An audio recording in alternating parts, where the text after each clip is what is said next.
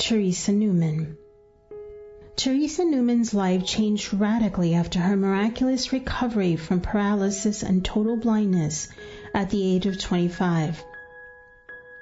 About a year later, she received the stigmata and began fasting, which lasted 36 years until her death.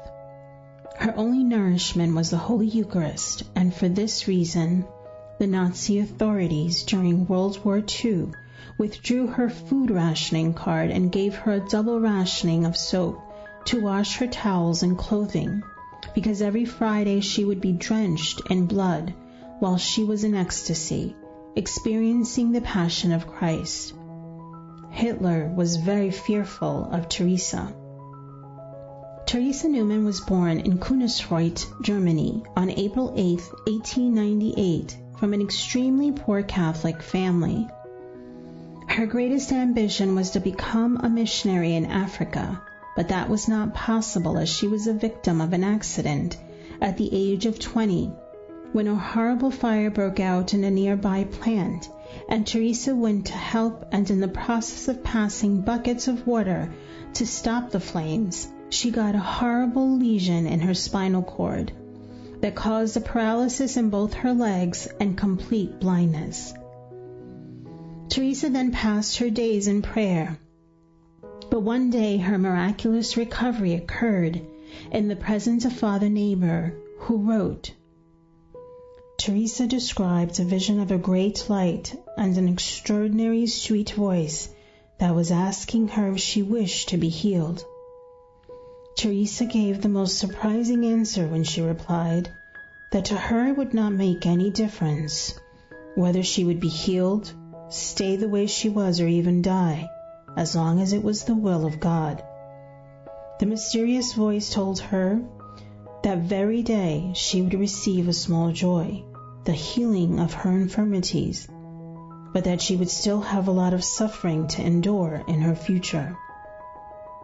For a little while, Teresa lived in fairly good health, but in 1926, her most important mystical experiences started and lasted until the day she died. She received the stigmata, and she began a complete fasting with the Eucharist as her only nourishment. Father Neighbor, who administered communion to Teresa every day, wrote, "In her, God's promised word is accomplished. My flesh is real food, and my blood is a true drink." Teresa offered the Lord her physical suffering due to the loss of blood caused by the stigmata that started every Thursday during the day when Jesus' Passion started until Sunday, his resurrection. This suffering was offered through her intercession for sinners that asked for help. Every time she would be called to a person's deathbed, she would be witness to that soul's judgment, as it is usual to happen right after death. Ecclesiastical authorities performed many examinations in regard to Teresa's continuous fasting. Karl Strader, directed by the Bishop of Ratisbon, studied and examined the life of the stigmatized Teresa and confirmed the significance of Teresa Neumann's fasting is to show the people of the world the value of the Holy Eucharist, to make the world understand that Christ is actually present in the bread of the Eucharist, and that through the Holy Eucharist, physical life can actually be preserved.